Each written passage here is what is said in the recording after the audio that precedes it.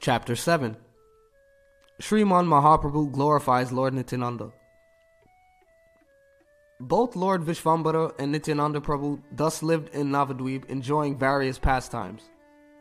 Nityananda Prabhu was always merged in the ocean of transcendental love of Krishna.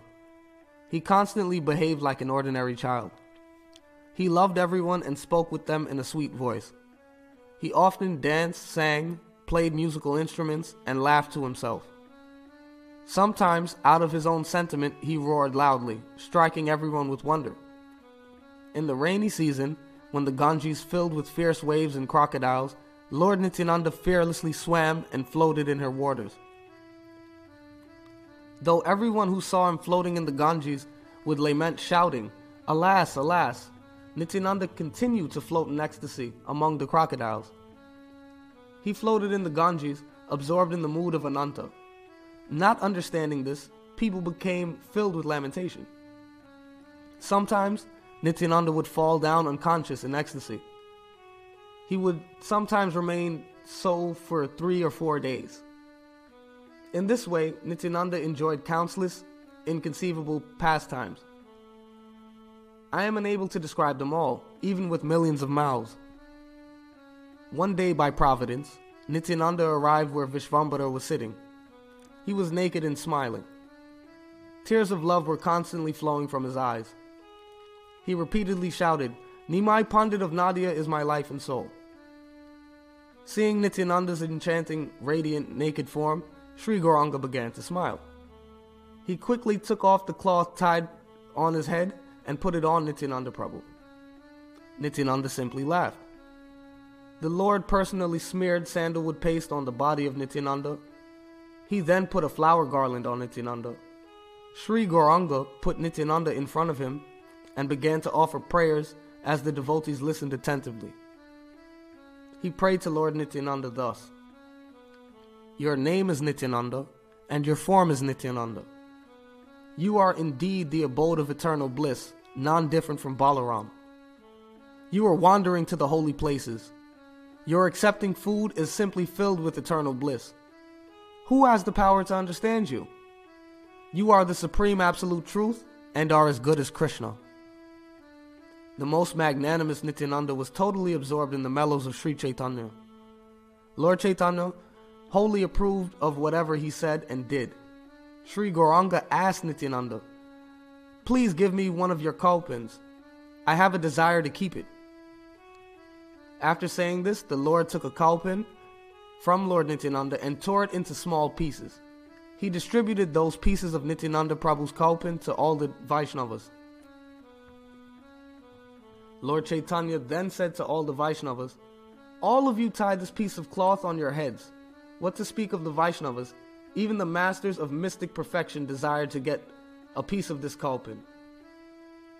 One can surely get devotional service to Vishnu only by the mercy of Nityananda. Know that Nityananda is a complete potency of the Supreme Lord. There is no one more dear to Krishna than Nityananda. He eternally serves Krishna as a companion, a bed, an ornament, an associate, and a brother.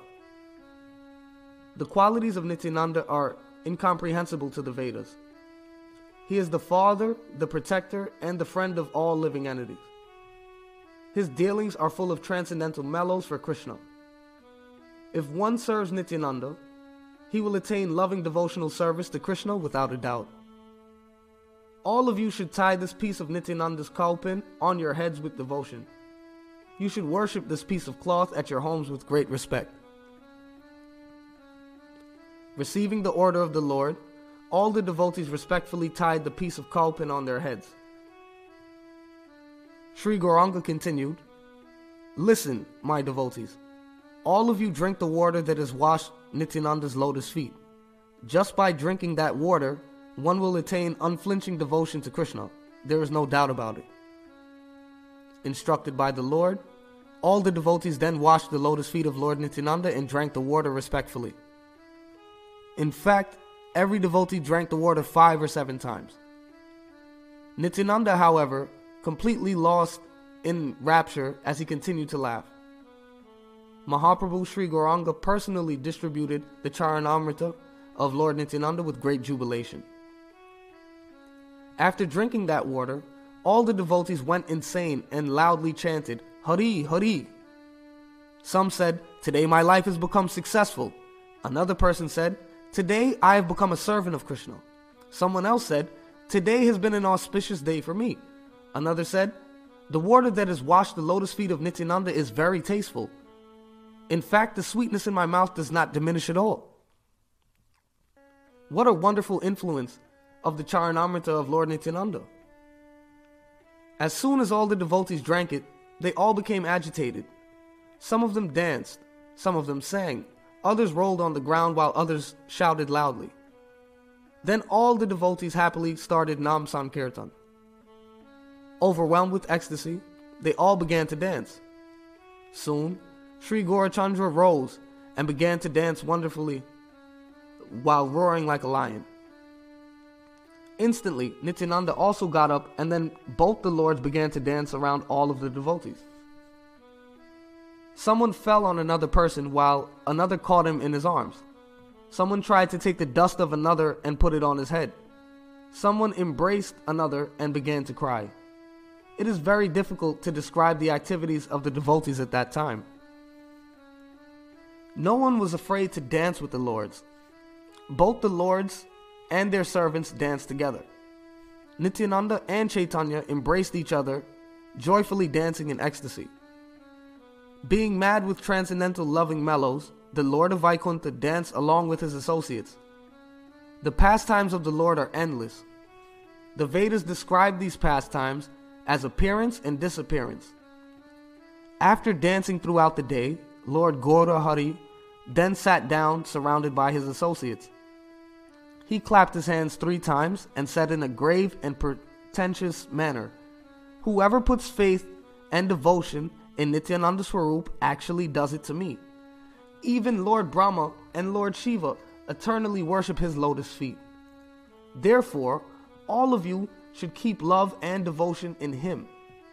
If anyone maintains even a tinge of enmity towards Nityananda, then even if such a person is a devotee, he is not dear to me.